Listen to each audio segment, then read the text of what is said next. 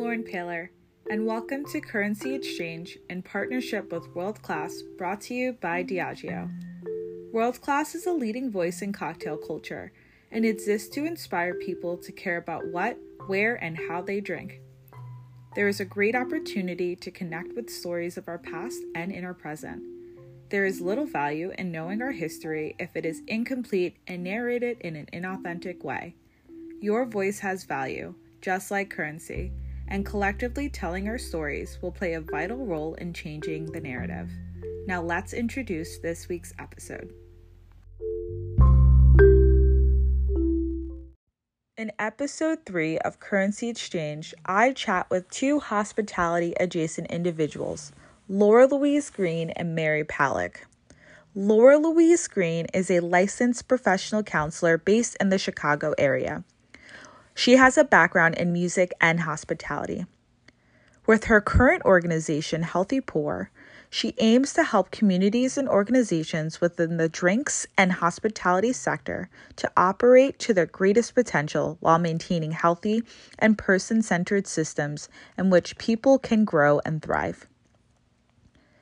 Mary Palick is currently an education specialist for the Diageo Hospitality Partnership. She was born in the Philippines but grew up in the Bay Area in California. She has been a part of many organizations such as Tales of the Cocktail, CAP Program, Bar 5 Day, Camp Run Amok, and has even won Speed Rack California.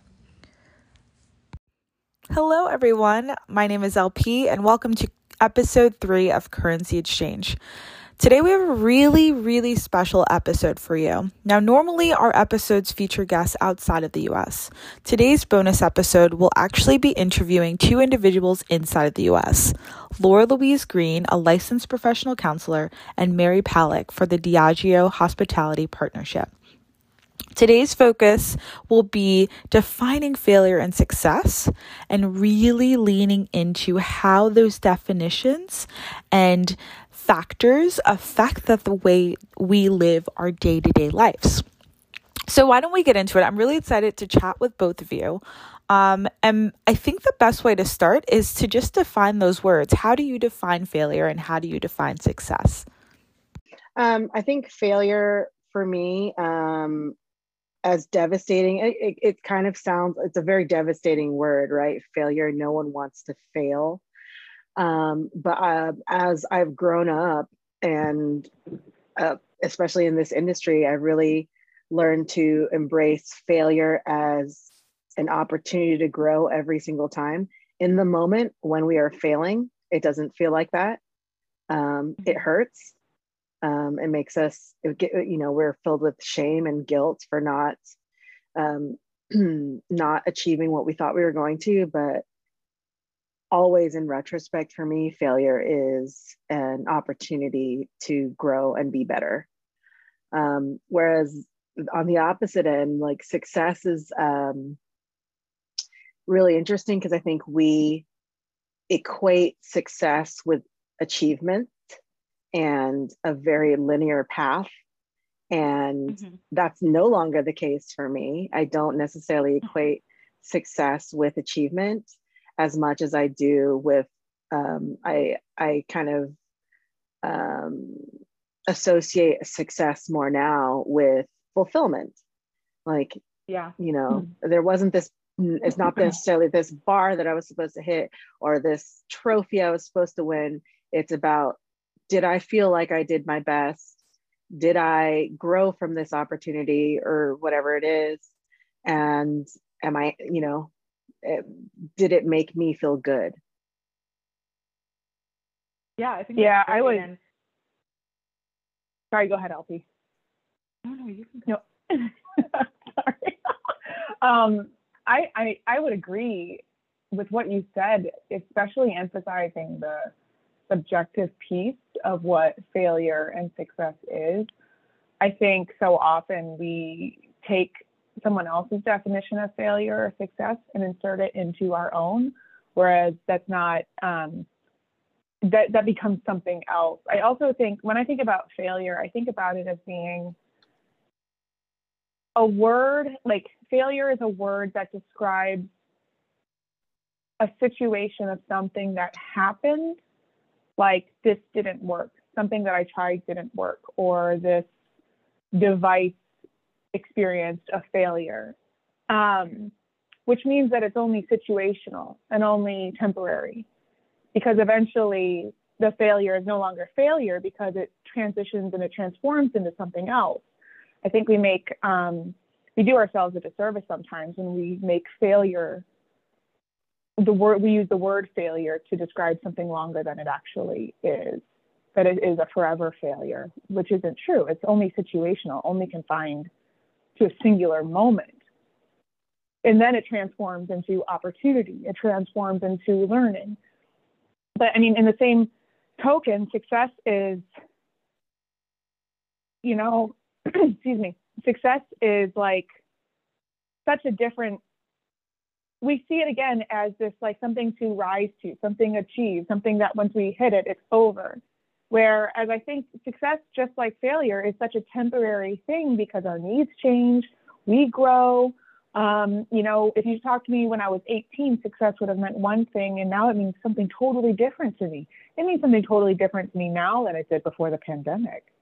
So it's our responsibility, I think, as human beings who need to care for ourselves, to constantly be assessing, purpose and what failure looks like, what success looks like, and how we transform those things into whatever the future holds for us. Oh, I totally agree with that. Something I personally have been like experiencing, and it's a term that's come up a lot, I think, over the last year, this term imposter syndrome. Okay. I think it's something that, Laura, I'm seeing your face right now, and Mary, yeah. It's interesting because when we as an individual who's looking at both of you, I see such great success, and the failures are so minute, they're so irrelevant because of all the greatness that's associated with the work that you're both respectively doing. So the question I have in regards to this is that perception in regards to the status, the external, right, versus the internal, and what we are dealing with when it comes to success and failure and imposter syndrome and all those things. In your day-to-day, how do you overcome that? Because it's something that I feel is just surfacing for me more and more as I, transition from this role of bartender to this now back of house role, being, doing prep, and it's just an unfamiliar space. It's really interesting for me, having come up in the industry in a city like San Jose that gets absolutely no spotlight. Now they are, but having San Francisco so close, and it was real important to me, starting out in this industry, to get whatever limelight and spotlight I could, for me personally, because I was like, I know I'm just as good as these star tenders and all that stuff. And that perception was real important to me. Now, after everything our industry's been through, after everything I've personally been through, it's a very different feeling for me, how I want people to perceive me. And that's also kind of comes with the territory of getting acknowledgement and getting some recognition. Now that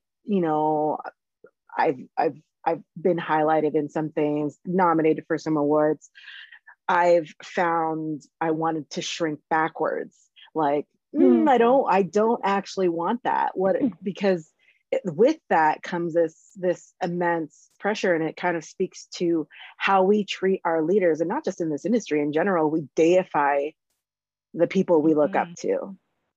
And that in itself is, and it dehumanizes us, and it terrifies me. It's terrifying. It's terrifying whenever, it's so cool. Like when I was first starting out, it was so cool when people would post my picture, or I get posted in an article or whatever. That's so cool. Such, it was such an honor. And it still is. It really still is. But at the same time, I know that is the whole glacier syndrome, that those highlight are literally just highlights. They are the tip of the iceberg. Whereas When I first got nominated for like American Bartender of the Year, I would joke with people because this is how I would feel. I'm not even the best bartender in my establishment, you know, let alone in this country. Because I know and feel that because I know who my team is and I know who, I know the kind of people I've seen out there. So especially after this pandemic, it's so different. And I think the biggest thing is because I have perspective now, because we've all suffered so much loss and so much trauma that it's still really good and it's still really great to have people say really nice things or believe in you in a certain way. I mean, today in my everyday, it's like, what am I doing to survive and take care of myself? And that's enough. Mary, you brought up so many things, and my brain is like spinning out of control.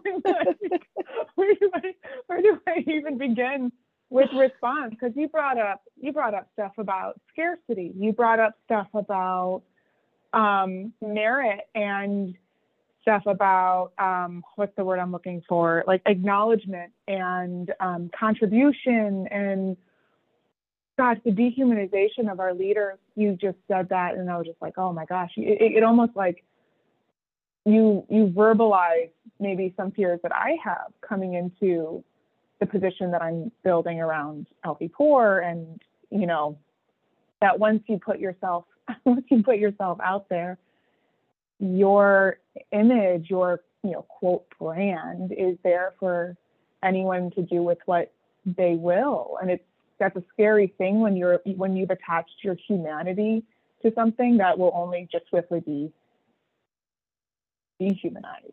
And it's like that's a big thing. When I think about that in terms of imposter syndrome, like over the last year, I mean, in the way that I was taught imposter syndrome, and I think the way that we all were taught imposter syndrome is that you deserve to be in a space and you are qualified and credentialed to be in a space, but you don't feel like you should be in that space. And something that's changed for me and how I define and approach imposter syndrome is that, yes, you deserve to be in that space. Yes, you're qualified to be in that space, but there's something about that space that you're in, be it a community, be it a workspace, behind the bar, wherever, on a panel, wherever, that is oppressive and there's something happening within that space that is asking you to fracture your wholeness and become like only a partial piece of yourself.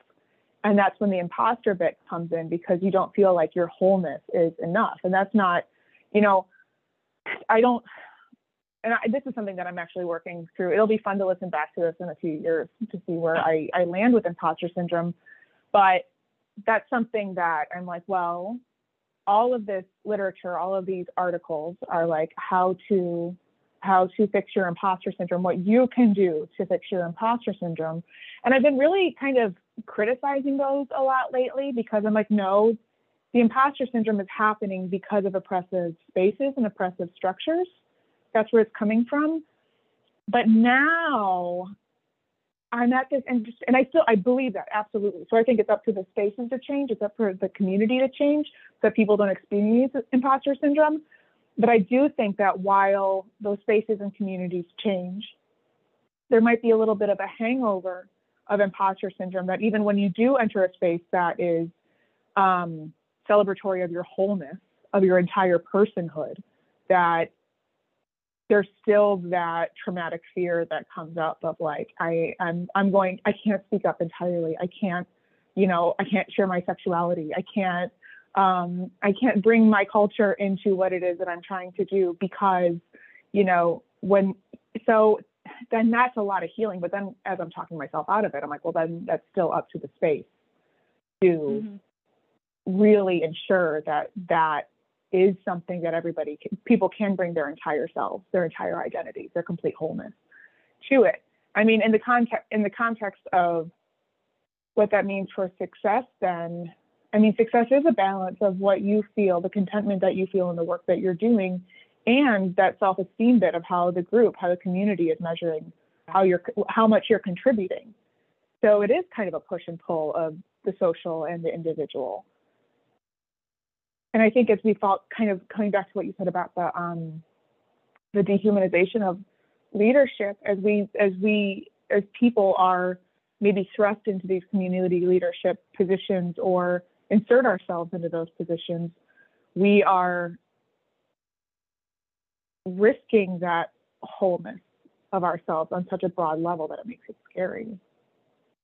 Oh, absolutely. That was 100, like you have, like, we are like, our minds are in the same space. I'm like, the wholeness, that's what it is.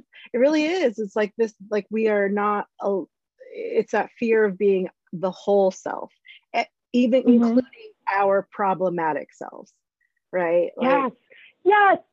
Including our mistakes, including the things, because we are because we are human and because we live in a society, we all have something in us, bias, problematic things that will eventually surface. And then because of that pedestal we put our leaders on, when they fall real hard. And exactly. I think it's a great point. I think there's a piece of that too, is that accepting ourselves. I mean, we want to feel like we're accepted as a whole person within these spaces. We all want to feel that. Like that's a human drive that we have. We want to contribute. We don't, it's a difference between, we don't want to labor, but we want to contribute. And sometimes that means we labor, and that's where also work exploitation comes into stuff. But it's also really hard on an individual level to see ourselves as a whole person with those flaws, with those things that are not as desirable, or where we don't want to be, or what we deem, coming back to the podcast, successful, or we are failing at that, or whatever. So we make examples out of our leaders, and I think that there is a difference between holding people accountable and making examples of them, so that we don't have to think about our own stuff. But I wish we were in the room. I would hug you. No, yeah, these are valid points. And, I think also, so there were a couple things that happened this past year, right? We obviously had a lot more time for self-reflection. We had a lot more time to engage in issues and topics that were relevant or irrelevant to us, or just like that we felt we wanted to get involved in. And at least for me, what it forced me to do was really look within myself to decide what part I play in the discussion. And more importantly, for me at least, it allowed me to lean into things and be a part of things that I didn't necessarily originally identify as. So like, I was Lauren bartender. Now I am Lauren social activist. Now I am Lauren health and wellness advocate. And now I'm Lauren Silver Lion, R&D, whatever you call it, prep person. And it's a hat. These are all hats that, while I love being a part of them, are still very unfamiliar for Lauren Paler, how I was comfortable a year and somewhat months ago. And I think that's really why that imposter syndrome is like setting in. And it's not even a word I think a year and a half ago I would have even felt that I could relate to. So it's interesting how these conversations and these issues, make it something that's super relevant now. And so much of it is about self-trust and the healing. Like, I've kind of been on, let's not call it a tirade, but there's another word for it that someone listening to this is going to be like, this is the word. But I've been pushing a lot that, because you've experienced trauma, because something has happened to you, that wasn't your fault, but it's your responsibility to heal it. And there I come back to the onus of being on the individual for imposter syndrome, that still there is healing that has to come because it came from some sort of micro trauma or larger trauma at some point. And that healing bit and trusting yourself to be like, I do deserve to be in this room. And then trusting yourself to the point to look around the room and say, maybe this isn't a room I want to be in.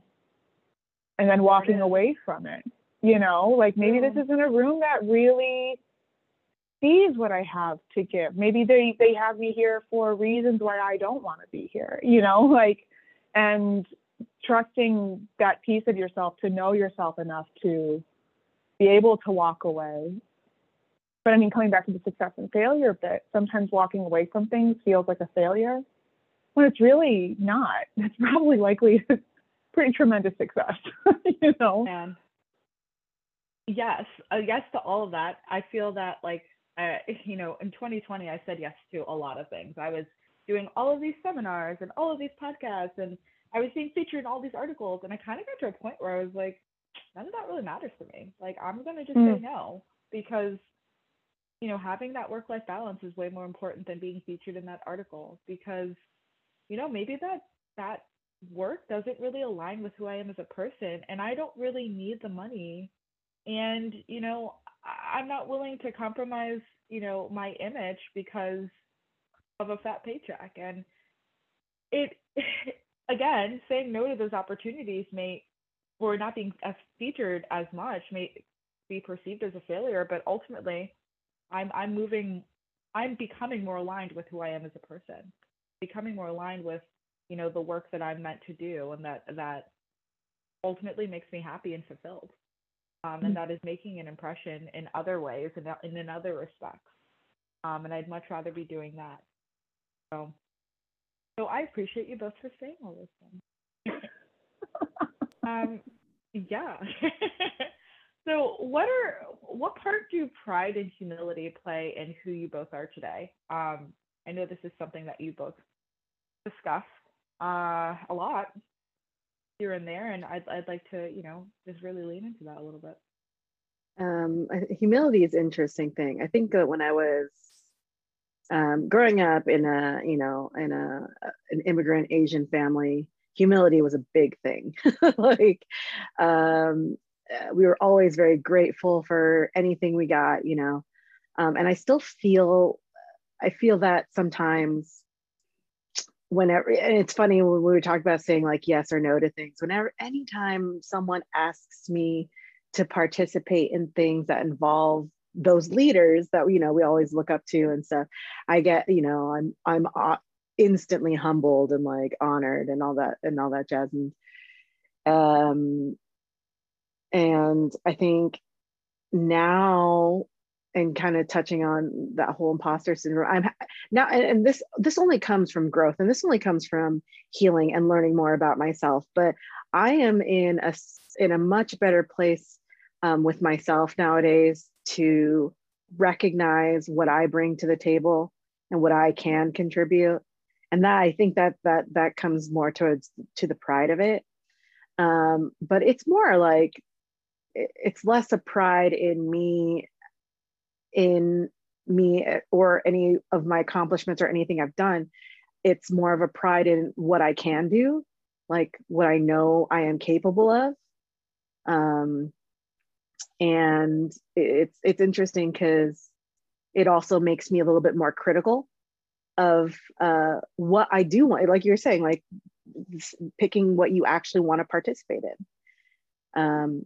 So I think, like, whereas before the humility of it was like, yes, I want, you know, I'm so gracious, and I still am. I'm still grateful for every opportunity that's ever been presented to me. I'm always grateful when people think of me. But I also know what's going to be best for me, what's going to fit best for me, and what I can do my best in. What about you, Laura? Yeah, I mean, when you said something along the lines of like being in a room or being in a space with like these industry leaders and the humility that comes with this, and it reminded me of when, like, I'll give a specific moment. So I was like bartending, going to school to be a therapist, really pumping the brakes on my beverage career, did not want to be known. I didn't want to be in magazines, you know what I mean? Like, I would join these bar programs, and sometimes you would take a job because they have a strong PR company, and I wouldn't take those jobs. mostly because I wanted to be a therapist, and I didn't want my clients seeing me. You know what I mean? I didn't want any of that. But then I decided to do mental health and hospitality, and the next thing I know, I went from being an inconsequential. I'm saying that as truly as a judgment of how I felt about myself, not to say that's what I was, but from a run-of-the-mill bartender, beverage manager, to being on the Tales of the Cocktail Education Committee. And I'm looking around the room and I'm just like, oh my God, what am I doing here? Like, what is going on right now? And introducing myself to people, and I'm like, I'd only been to Tales once, and it was a wild thing. But I had some healing to do because I felt myself shrinking myself. And I had some healing to do within the context of that, of saying, okay, Laura, why are you here? You are here in this room because you have, I'm going to sound like Liam, what's his name? Liam Neeson. You have a very specific set of skills.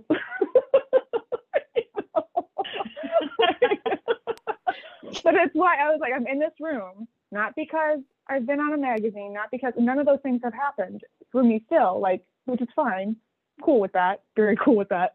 But I'm here because I have a skill that I can give to my community to ensure that certain programming within this conference is safe and sound. And that's why I'm here. And I absolutely deserve to be here. I'm serving a purpose, contributing to my community, and I serve a role within this group. And there's both pride and humility within that realization. Like it's like the same, two sides of the same coin in that way. I'm very proud to be there. I'm very proud that my voice is being heard and I'm able to give that. But on the other hand, there's humility in that because I'm looking around the room of people who I consider to be giants and innovators and, all of that. So pride and humility, I will also say, to the point of humility, I don't think that any of us can do any sort of work on ourselves unless we have some kind of humility, and that's humility within what we would call our success, and humility even certainly within what we would call our failure. Being able to, to embark on that work, that it's like, I'm going to look at my whole self. I'm going to look at my whole self and I'm going to see oh, these are my growing edges. Oh, I haven't wanted to open that box for a while, and that takes both humility and courage and strength at the same time. And then being proud even of what you find in that box and saying, all right, that's either going to stay or it's going to be transformed. So, yeah. And I think it's interesting, you mentioned something like two sides of these coins. I think that we obviously were taught this as children, that these are opposites, right? Like pride, humility, failure, and success. We are taught this very linear divide, but none of these kind of elements of ourselves are mutually exclusive at all. Often our successes come after years of failure. Often, Absolutely. This is so. I people think about I think when people maybe ask, people have asked me about certain achievements I've gotten. How did you do that? I'm like, well, it took years. It took literal years of people saying no, and then someone said yes. So I think that's something to really think about, is that none of these terms are mutually exclusive of one another, and it's not like you have one without the other. You have both all the time. I agree. But even something you just said, where you said in regards to failure, you were like, it took years of people saying no for me to get yeses. And I think that really brings up the internal external failure. How do we define it? Is it being denied opportunities, or is it something that's within our control, which is another thing I think that we need to consider, how we define those words, which is why we talked about it in the beginning, right? Because it's so important. All right, so I have one last question for both of you. I want to discuss an event. It could be a success, a failure, however you want to define it, that undoubtedly shaped the person you are today. Is there any monumental moment that occurred um, that you can recall that in the Well, moment you didn't necessarily think, you know, would be significant that allowed you to be able to do the work you're doing today? well, I feel like it was pretty significant in both failure and a success, and that was Speed Rack. Yeah. And that was like, we talked a little bit about this, and I mean, I've had like job failures and not getting the opportunities, applying for different programs and not getting into it. But really, um, it took me 3 years to win the California Speed Rack. And the first 2 years, even though I lost in kind of like not embarrassing ways or anything, but I was like messy, or I just messed up like, to me in the moment, it felt like a real failure. Um, every year I got stronger. And the year that I won, I was so relaxed because I was training other girls. That was the first year I started training other girls in my community. Oh. And it and Yeah, this it's is pretty one of those amazing story. things. This is one of those things. It was the first time. So the year that I won was the first year that I got two other girls from San Jose. And California is a beast, and it's all these ladies from San Francisco and LA. They are friggin' phenomenal, and they're some of my dearest friends. But I was the first year that I was training other women, so it was less about me. That pressure was less about me, I mean, just on myself. And I was trying, because I had some energy trying to get these other people to succeed. It lessened that burden on me, and I was able to be really confident in my skills at that time. And yeah, I've ever since then, I have found that when I've made it just about me, I'm not nearly as successful as when I've turned it out and made it about us. When I make it about someone other than just me, even if it's me included, that's great. But if it was like including my bar or my city or my community or like my heritage, that's when I found the most success. That made me like well up a little bit. It was like, I literally that was an aha moment. Like winning, that was an aha moment. This is what it took. It didn't take like me torturing myself in practice or over mistakes. It took me opening up so that like this other side of me like relaxed and like was like, you know what? You are so good at this that you can teach others to do this, and you got this. You've got this, Mm-hmm. I love that. So for me, I wasn't sure if I was going to use this, but I will. I've been working in hospitality for almost 2 decades, but prior to 2010, it was, I used it as a job just to get from gig to gig. I was a working actor, and then I joined a rock band, and we signed to Atlantic Records, and it was like a rock band. It's so cool. It's so weird. It's such I mean, when we talk about trauma, actually, there's usually like the trauma, a big life trauma is a break. It's like a turning the page of a new chapter. Like there's a blank page, and then there's a new page of the chapter. There's always before it and there's after. And this was that moment in my life for sure. I was 25, 26. I had just gotten married. I was in this rock band on Atlantic Records. I was going on these tours with famous people. Rivers Cuomo gave me like the chin, how you doing once. And I was like, well, I've arrived, like it was, it was such an interesting time in my life. And at the time I remember thinking, I've done it. All of my dreams have come true. Everything's happening the way I wanted it to, at like 24, 25 years old, which is wild. But then it ended in a big fiery ball of flame, and my husband left me, and I wasn't in the band anymore, and there were lawyers involved, and it was this big interpersonal explosion and this massive like social trauma, but it was all tied in with my identity and what I defined as success. And the fact that I landed at a bar it was a bar that was a craft bar, Fresh Juices, 2010, right? At like when it was becoming, there was still like, it was still early adopter, but like at the tilt of every bar started to have a craft program here in Chicago anyway. And I landed back at a bar and I was like, I'm an absolute failure. Like I don't know what to do. Like I had no sense of identity at that point or anything.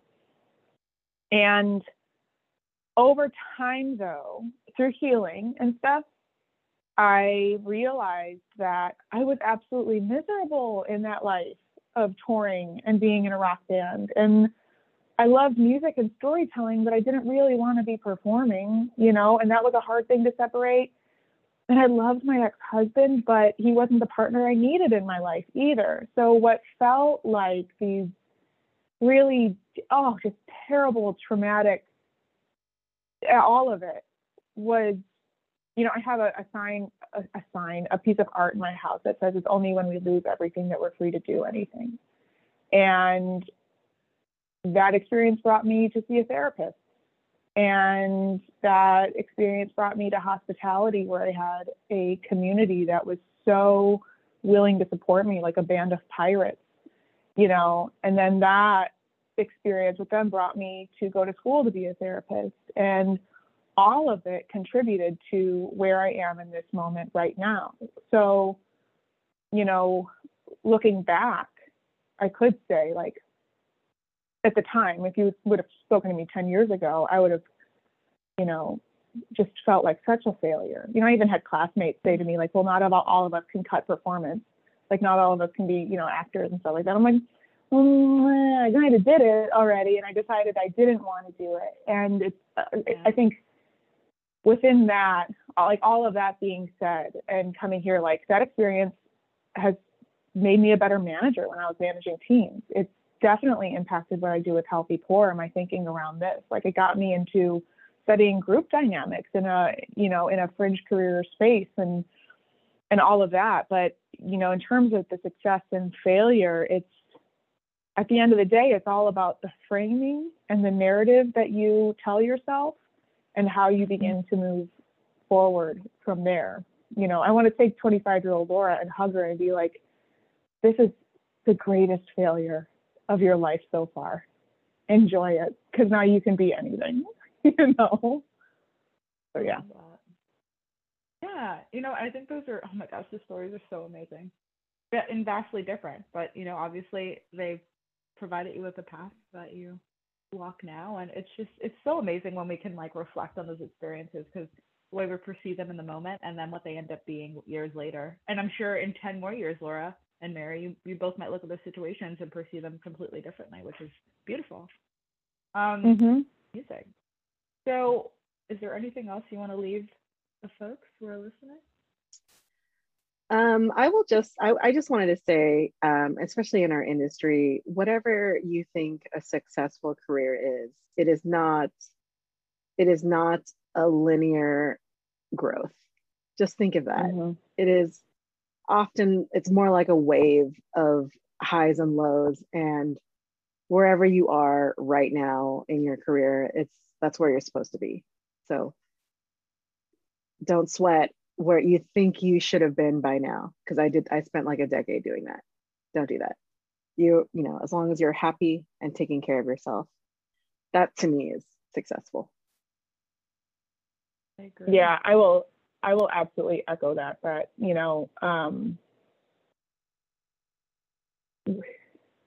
are this is gonna sound so lame. I feel like an after school special saying this, but like, stay true to yourself, like truly stay true to yourself. And when you make decisions, ask yourself, like, why am I making this decision? And go deep into that why.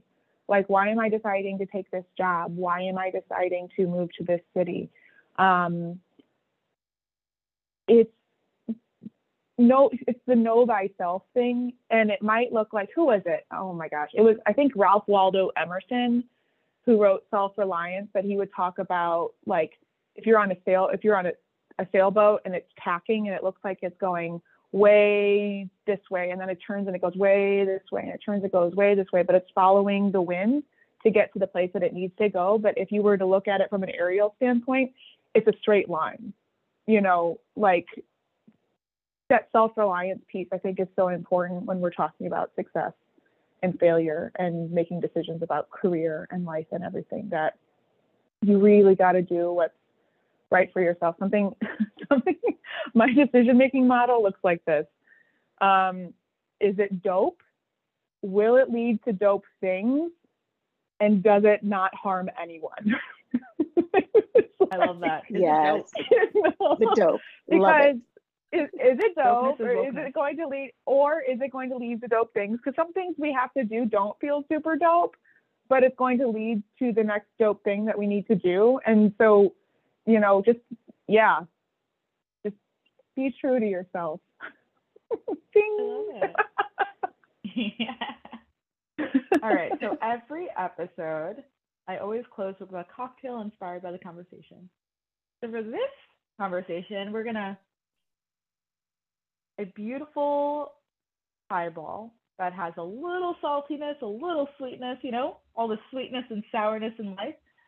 So it's Singleton, 1 ounce of Singleton, 2 ounces of Fino Sherry, 2 ounces of coconut water, and a 1/4 ounce of simple syrup over ice with a beautiful lemon wheel and its deliciousness.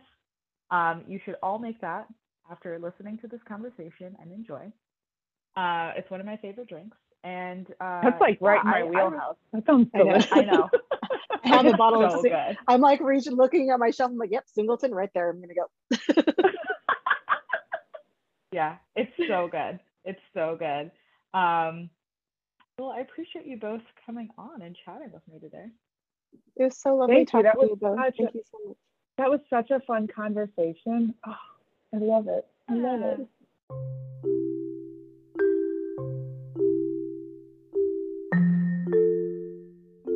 Thank you for listening to the Currency Exchange podcast.